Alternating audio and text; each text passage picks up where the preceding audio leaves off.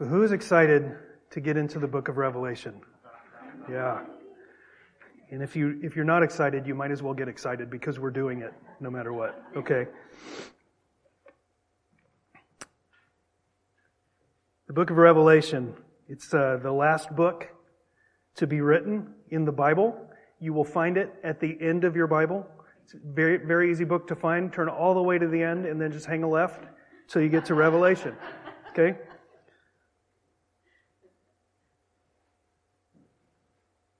It was written by John the Apostle. Jesus had 12 close followers, 12 men that were called apostles. John was one of them. John was also in the inner circle of 3 apostles, Peter, James, and John. And John was also Jesus' best friend.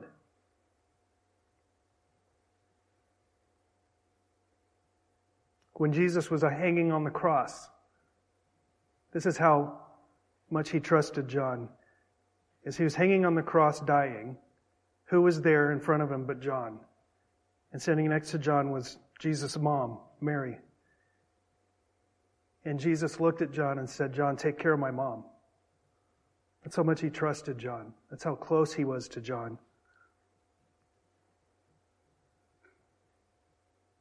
And when John wrote this book, he was in exile. He was an old man. He was in exile on an island called Patmos because he just would not stop talking about Jesus. He was there when Jesus died. A few days later, he was there to see that Jesus had risen from the grave. He saw Jesus alive and was taught by Jesus after he was resurrected. And he spent his entire life talking about Jesus, telling people about Jesus, leading churches, training people. In tradition, historical tradition says that they tried to kill John. They boiled him alive in oil, and he didn't die. And he just kept on talking about Jesus. So Revelation, the word Revelation, the New Testament was written in Greek, and the Greek word that's used is apocalypsis, which means, we get our word apocalypse from that. It means a revealing of something that was previously unseen or unknown. It's an unfolding of the future. It's an unveiling. It's also, and you may not realize this, it's a letter. It's a letter that's written to 7 churches, which we'll see later, 7 churches that are in modern-day Turkey.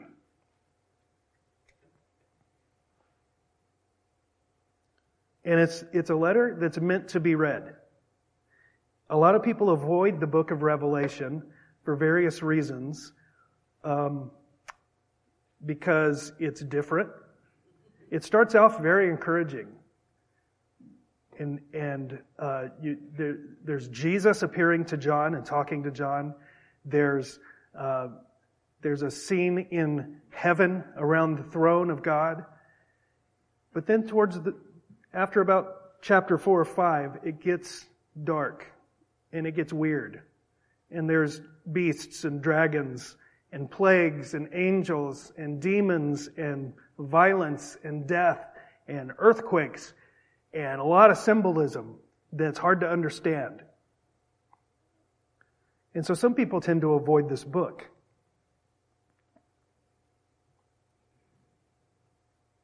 But why should we study Revelation? We should study it, but why? Well, I told you it's physically at the end of your Bible. It's also actually the last book of the Bible that was written. It's God's final word to us. It lays out God's plan for the world. What's going to happen in the future? Where's this all going?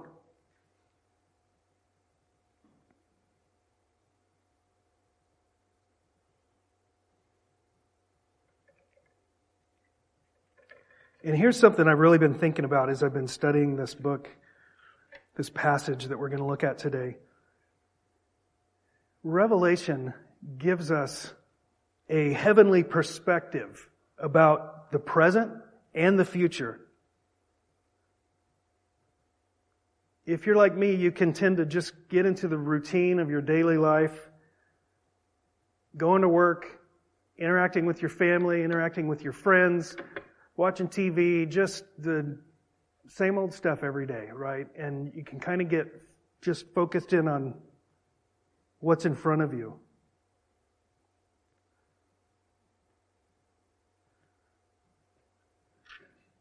But behind and around the physical world that we live in is a supernatural world. Just as real as this physical world, there is a supernatural world. And God rules over them both. Have any of you noticed that things don't seem to be getting better in our world? Have you noticed?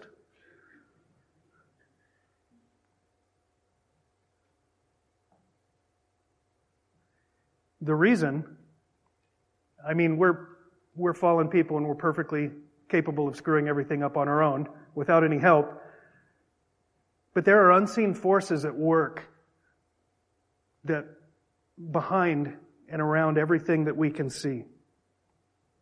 Ephesians 6:12 says, "For we do not wrestle against flesh and blood, but against the rulers, against the authorities, against the cosmic powers over this present darkness, against the spiritual forces of evil in the heavenly places." See, God created everything, including supernatural beings called angels. And there was an angel called Lucifer who rebelled against God because he wanted to be worshipped. He wanted to sit on the throne. And so he and a third of the angels were kicked out of heaven, and we refer to them today as demons. God is the creator. Satan can create nothing, but Satan can twist and distort and lie, and he can try to counterfeit everything that God does. So God created man and woman and said it was good. And Satan says, you don't have to be a man or a woman. You can be whatever you want. And God created man and woman to be married and to form a family unit. And Satan says, you don't have to marry a member of the opposite sex. You can marry whoever you want.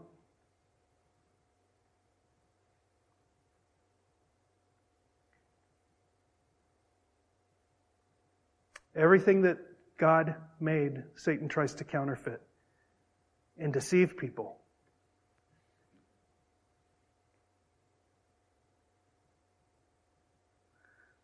So the problem in our world today is not ultimately political, left and right. I don't care which side you're on, left or right. We all think, hey, if our guys could just get in office, things would be better, right? Let me tell you that's not true. It's not ultimately about left and right. It's about heaven and hell. So we're going to look today at just the first 8 verses of Revelation. So Revelation 1, verses 1 through 8. The revelation of Jesus Christ. By the way, those first 5 words, how could you not want to read this book? The revelation of Jesus Christ, which God gave him to show to his servants the things that must soon take place. He made it known by sending his angel to his servant John, who bore witness to the word of God and to the testimony of Jesus Christ, even to all that he saw. Blessed is the one who reads aloud the words of this prophecy, and blessed are those who hear and who keep what is written in it, for the time is near. John, to the 7 churches that are in Asia, grace to you and peace from him who is, and who was, and who is to come, and from the 7 spirits who are before his throne, and from Jesus Christ, the faithful witness, the firstborn of the dead, and the ruler of kings on earth. To him who loves us and has freed us from our sins by his blood and made us a kingdom, priests to his God and Father, to him be glory and dominion forever and ever. Amen.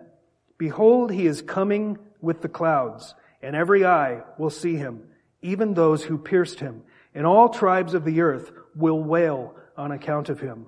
Even so, amen. I am the Alpha and the Omega, says the Lord God, who is, and who was, and who is to come, the Almighty. Now, I'll just tell you up front that my basic outline and a lot of the information in the sermon today comes from a book called Revealing Revelation by Amir Tsarfati. He wrote this book for everyday people. It's not an exhaustive commentary. He just says, I want to be your tour guide through the book of Revelation and show you that it can be understood. There's a lot about Revelation that, before I go on, we have a bunch of these books we got from from his ministry called Behold Israel, and you can see the website there. They gave us a really good price on these books. So back on the back table at the Connect desk in front of the stairs, we have these books. They're available it's just a suggested donation of $5.50, which is an amazing deal. It's about half of what you'd pay online. So, if you can afford that, just make a donation, just put it in the offering. You don't even have to say it's for the book, just put money in the offering and take one of these books. But I recommend it. It's a great book. So the thing about Revelation, like I said, a lot of people tend to avoid it. We shouldn't avoid it.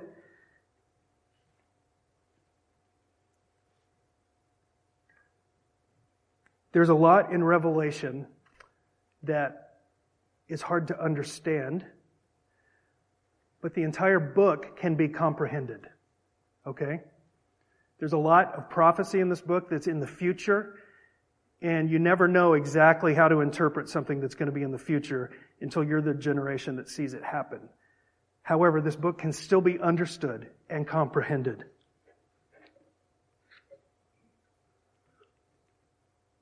So remember, like I said, this is a letter. And letters in those days, the introductions, we always sign our name at the end, right? The introductions were at the beginning. And so this whole 8 verses that I just read is an introduction. It tells us who it's about, who wrote it,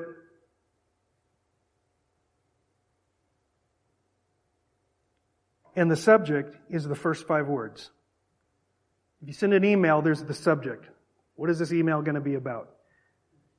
Well, this email is about the revelation of Jesus Christ.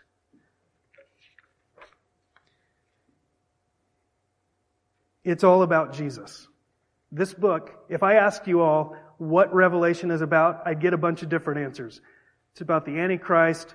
It's about end times. It's about the 1,000-year reign of Christ. It's about... And all those answers are correct, but what this book is really about is Jesus. It's all about Jesus. The first chapter starts with Jesus, the last chapter ends with Jesus, and Jesus is all throughout this book. The entire Bible, by the way, is all about Jesus. When Jesus rose from the dead and he met 2 disciples that were on the road to Emmaus, it says that he showed them in the Scripture, which at that time was the Old Testament. It says Jesus showed them in the Scripture how it all spoke about him. All of it. Well, this book is no different. And I told you that John is the author. Well, John held the pen. The author is really Jesus. He told John what to write.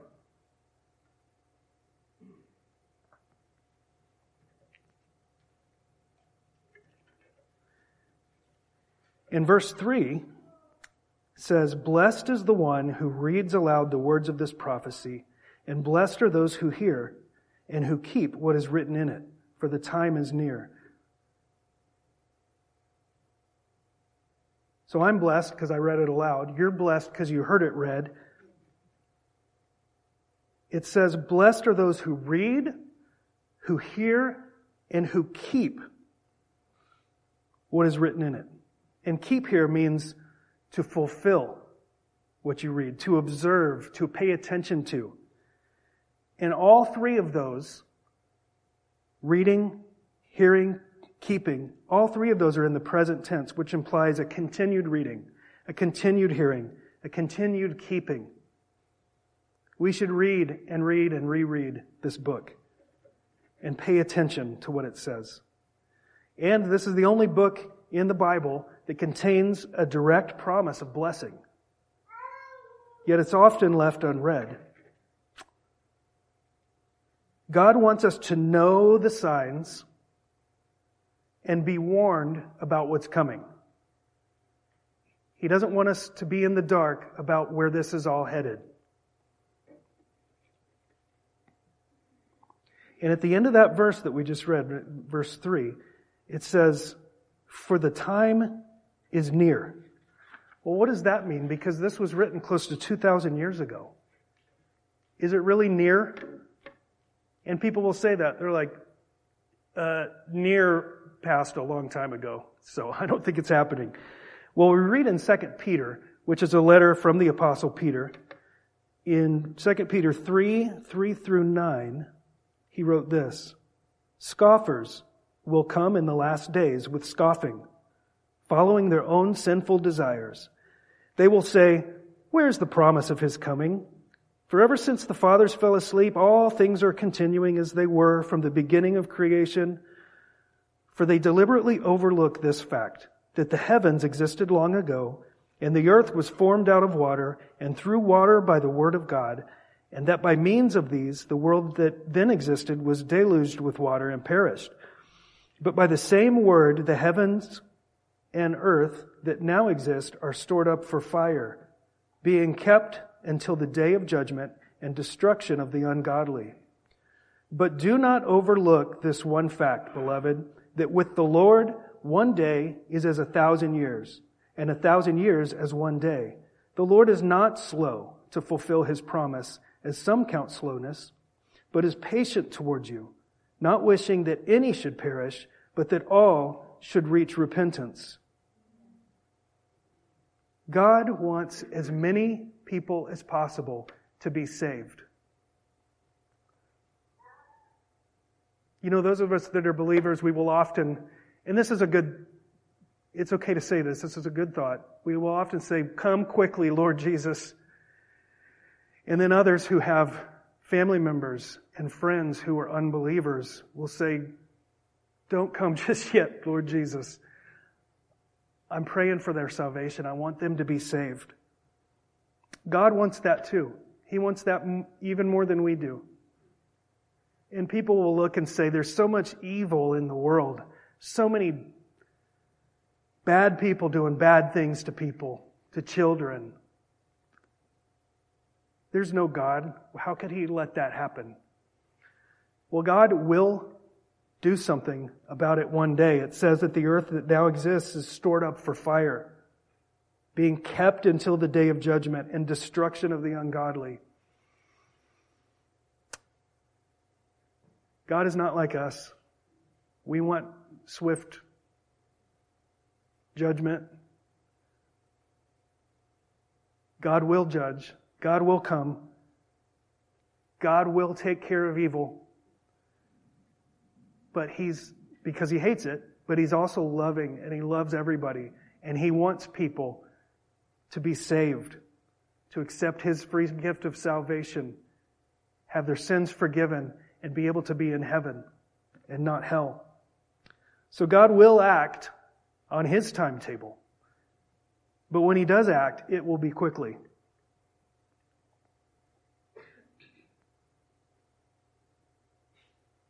So Revelation 1, 4 through 6. This is who the churches are, or this is who the letter is written directly to. John, to the 7 churches that are in Asia. Grace to you and peace from Him who is, and who was, and who is to come, and from the 7 spirits who are before His throne, and from Jesus Christ, the faithful witness, the firstborn of the dead, and the ruler of kings on earth. To Him who loves us and has freed us from our sins by His blood and made us a kingdom, priests to His God and Father, to Him be glory and dominion forever and ever. Amen. So these 7 churches in Asia, it's modern day Turkey. These are churches that John oversaw. By the way, John, did I mention John was a very old man when he wrote this? All the other disciples, all the other apostles had long since been martyred for their faith. They were dead. He was the last one. And he wrote this book, he wrote the Gospel of John, and he wrote 3 letters called 1st, 2nd, and 3rd John. And in those letters, he speaks as a grandfather who just loves his children. So the greeting here in these verses we just read are greetings from the triune God. We believe that God exists as a Trinity, a triune God. One God in 3 persons, the Father, Jesus the Son, and the Holy Spirit. So the first one is God, the Father. It says He's eternal. It says God who is and who was and who is to come. And then the 7 spirits who are before His throne is the Holy Spirit, who God sends to live in each one of us when we become believers. And last of all, after the Father and after the Son, He saves Jesus for last. And He elaborates and heaps praise on Jesus. So let's talk about Jesus. John lists several attributes of Jesus in this passage. First, he says Jesus Christ is the faithful witness. The faithful witness. What does that mean? Well, Jesus perfectly represented God the Father before the world. He not only acted upon the words of His Father, several times when Jesus was, before He was crucified, He would say, I only say what my Father tells me to say. I only do what my Father tells me to do. He spoke the words of His Father. In the Gospel of John, chapter 14, verses 8 and 9, before Jesus was crucified, He was with His disciples, and one of His disciples named Philip said this. Philip said to Him, Lord, show us the Father, and it is enough for us. Jesus said to him, have I been with you so long, and you still do not know me, Philip? Whoever has seen me has seen the Father. Next, John says, Jesus is the firstborn from among the dead. Colossians 1:18 says this, and He is the head of the body, the church. He is the beginning, the firstborn from the dead, that in everything He might be preeminent. Jesus is preeminent in at least 2 ways. Firstborn indicates that there will be others to follow. Through Jesus' resurrection from the dead, He has opened the door for our resurrection. Now in the Bible, before Jesus was resurrected, there were other people who had been raised from the dead through miraculous signs, but they all died again eventually. Jesus is the first to raise from the dead, never to die again. And we will, if you're a believer, one day you will be raised from the dead, never to die again. He's also preeminent in that He is the perfect and only sacrifice that could be made for our sins. He is the perfect high priest and the perfect offering. The Bible tells us that Jesus is our great high priest. So as a high priest, He offers the offering. But He is the only perfect offering. So as that perfect lamb, He puts Himself on the altar in our place.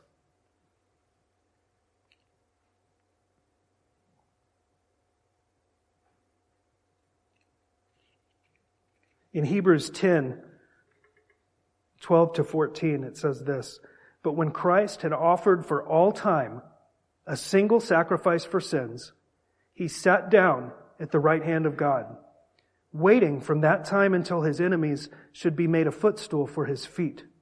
For by a single offering He has perfected for all time those who are being sanctified.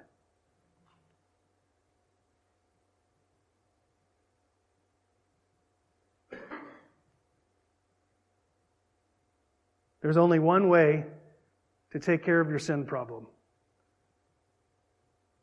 You can be sorry for your sin, you can repent of your sin, but you can't pay the penalty for your sin. Your sin requires a sacrifice, a payment, and there's nothing you can do. There's nothing you can do to take care of your own sin. And because God loves you, He decided to take care of pay the price for you through the shedding of His blood on the cross in your place where you deserved to be. And then God showed us that His sacrifice was perfect and acceptable by raising Him from the dead.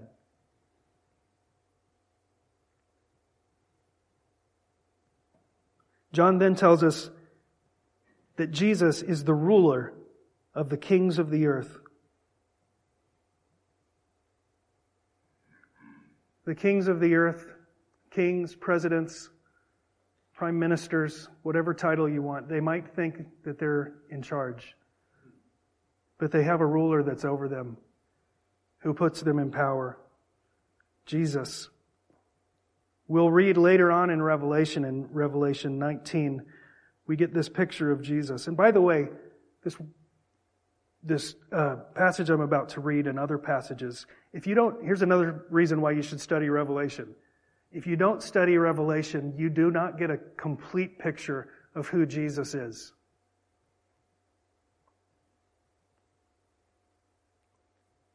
In other parts of the Bible, Jesus does talk about some of these end times things, but Revelation fleshes it all out, and you get a picture of who Jesus is. Listen to this from Revelation 19, verses 15 through 16, talking about Jesus. From His mouth comes a sharp sword with which to strike down the nations, and He will rule them with a rod of iron. He will tread the winepress of the fury of the wrath of God the Almighty. On His robe and on His thigh He has a name written, King of Kings and Lord of Lords. In other parts of the Bible, we get a picture of Jesus, the humble servant, of Jesus, the wise teacher, of Jesus, the miracle worker. Revelation shows us Jesus, the conquering King, who comes to take care of evil in the world and to wipe it out forever.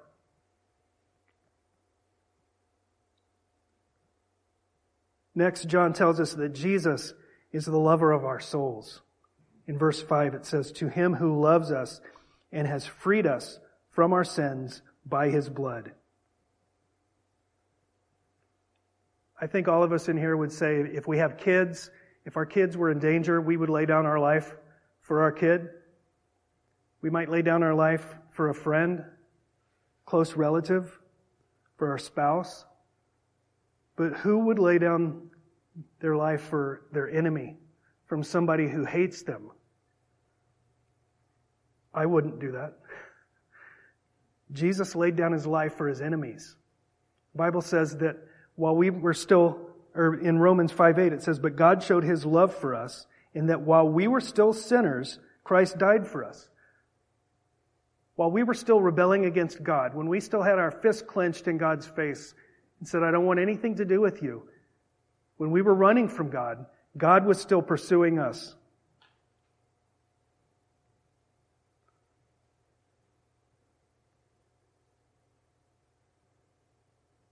Next, John tells us that Jesus is the washer of our sins.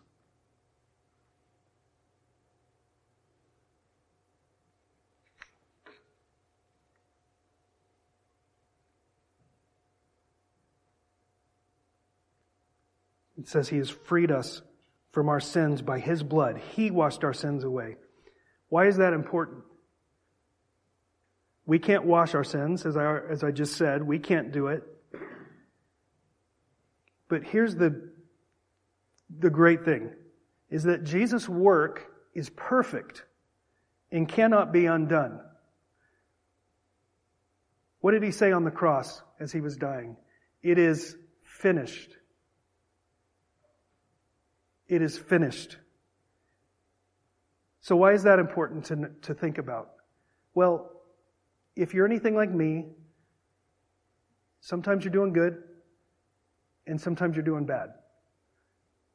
Like, hey, I think I've overcome this sin. I'm not doing that thing as much as I used to. Oh, and then you stumble, and then you feel bad, and you're like, oh, I'm just hopeless. What sin is that, Evan? That's none of your business. Worry about yourself. But if we're honest, we all do that. We have ups and downs. We have struggles. Sometimes it's better, sometimes it's worse. His work is perfect and cannot be undone. It's not dependent on how well we're doing. Yes, we want to continually try to get better, but I cannot fall out of God's hand. His work is perfect and cannot be undone. He washed our sins. And if He washed our sins, they can't be unwashed. We can have peace knowing that His work is finished. Even when we mess up, He does the work, not us. He keeps us, not us. Next, John tells us that Jesus makes us both a kingdom and a priesthood. In verse 6 it says, "And made us a kingdom, priests to His God and Father. To Him be glory and dominion forever and ever. Amen." We are promised to be a part of God's kingdom now, on earth, and in His coming rule on the earth. Part of what we're going to study in the book of Revelation is that Jesus comes back to earth physically, wipes out all of His enemies, and establishes His throne and His kingdom here on earth. And if you're a believer, you get to be a part of His administration. That we're not going to be in heaven sitting on a cloud playing a harp. That we'll have work to do. That we'll have responsibilities. With a perfect boss. Who has a perfect boss? I do. Jim is a perfect boss.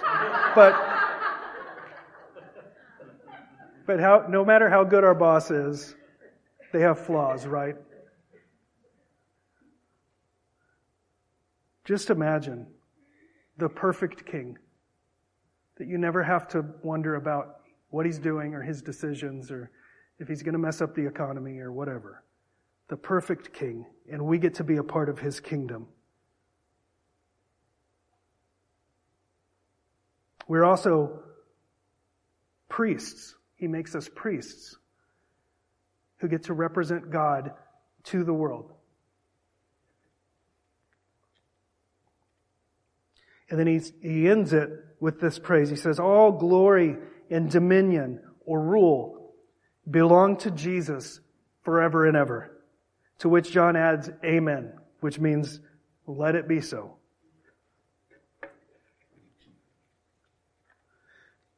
Then verse 7 tells us what's going to happen. It says, "Behold, He is coming with the clouds, and every eye will see Him, even those who pierced Him, and all tribes of the earth will wail on account of Him. Even so, amen." This looks forward to when Jesus comes to set up His kingdom on the earth toward the end of the book of Revelation. It says the whole world will see Him. Some will see Him and rejoice. Some will see Him and wail. Either because they now know that they missed it, or because they still don't want to have anything to do with Him.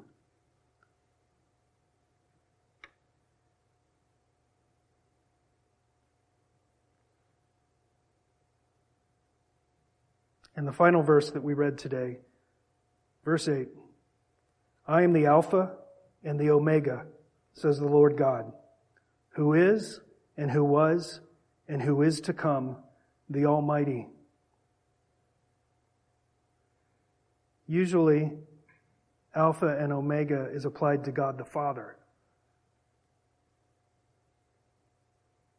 And that phrase, who is and who was and who is to come, the Almighty, is applied to God the Father. Here Jesus applies it to himself. Make no mistake, Jesus is God, the Almighty. And again, towards the end of Revelation in chapter 22, verses 12 and 13, Jesus says this, "Behold, I am coming soon, bringing my recompense with me, to repay each one for what he has done. I am the Alpha and the Omega, the first and the last, the beginning and the end."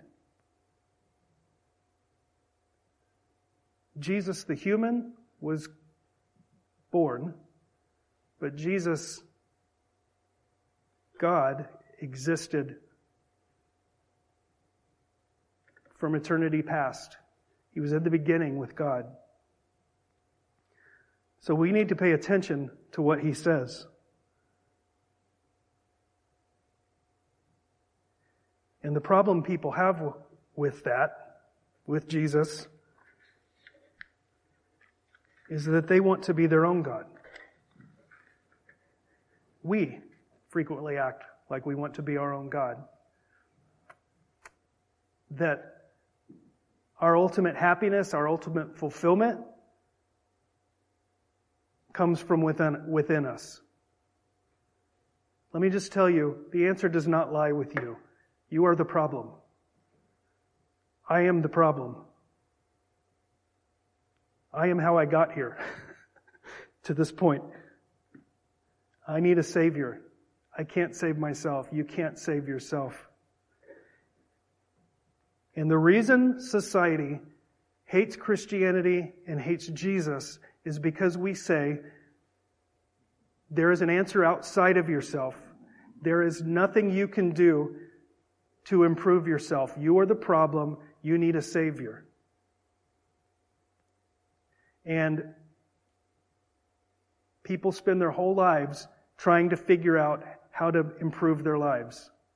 God made each one of us with a need for Him. And we all try everything else besides Him. I'm trapped in the wrong body. I'll change my gender, then I will be fulfilled.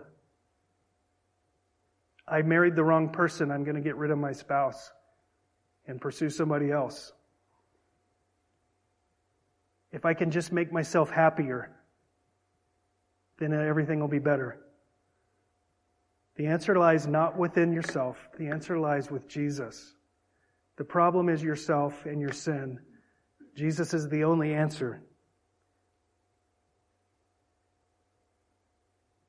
He's the only answer for you. He's the only answer for the world. He's the only answer for everything.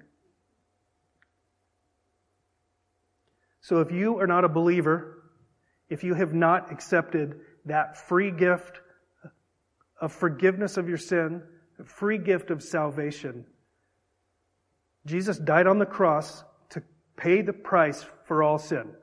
The price has already been paid. And that free gift is just sitting there waiting for you to take it. But you have to accept it. You have to take it.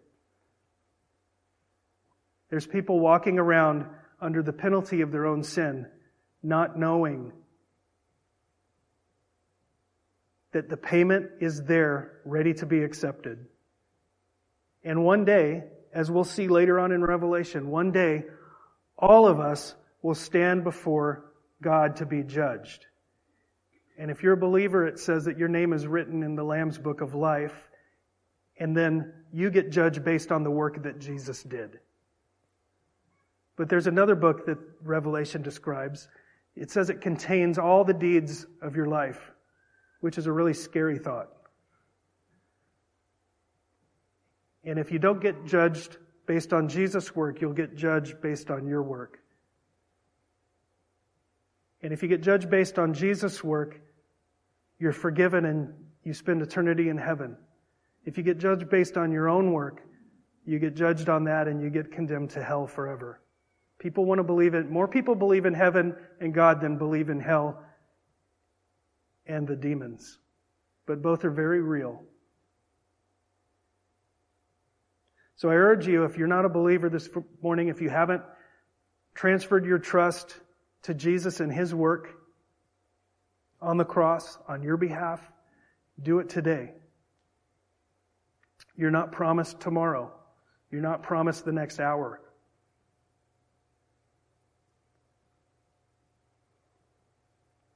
I'm going to call the band up. And I'm going to pray for us. But if you are here and you would like to accept that free offer of forgiveness of your sin,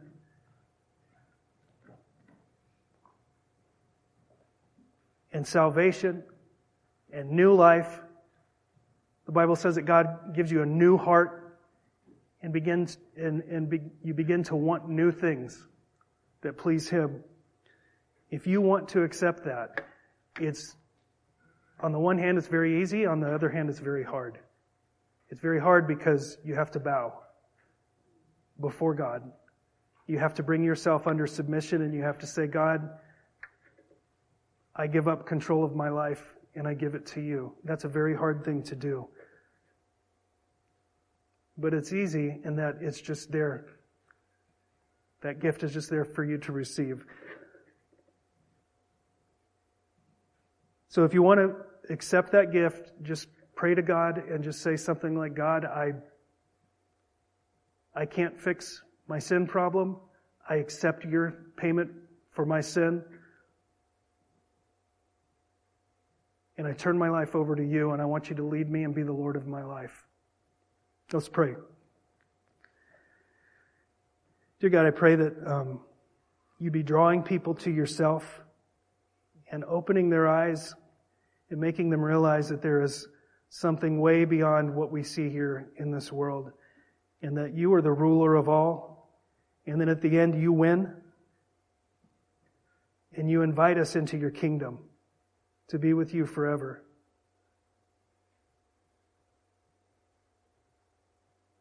For those of us, God, who are believers, we thank you that we don't have to guess at what is coming. We don't have to guess why is the world the way it is and what's going to happen and what's going to happen to it and what are you going to do. God, thank you for your word that tells us that we can have hope, we can have assurance that you are in charge and that you love us and that we can be with you forever. God, thank you for who you are. Thank you for your word. And now we rise to worship you. Amen.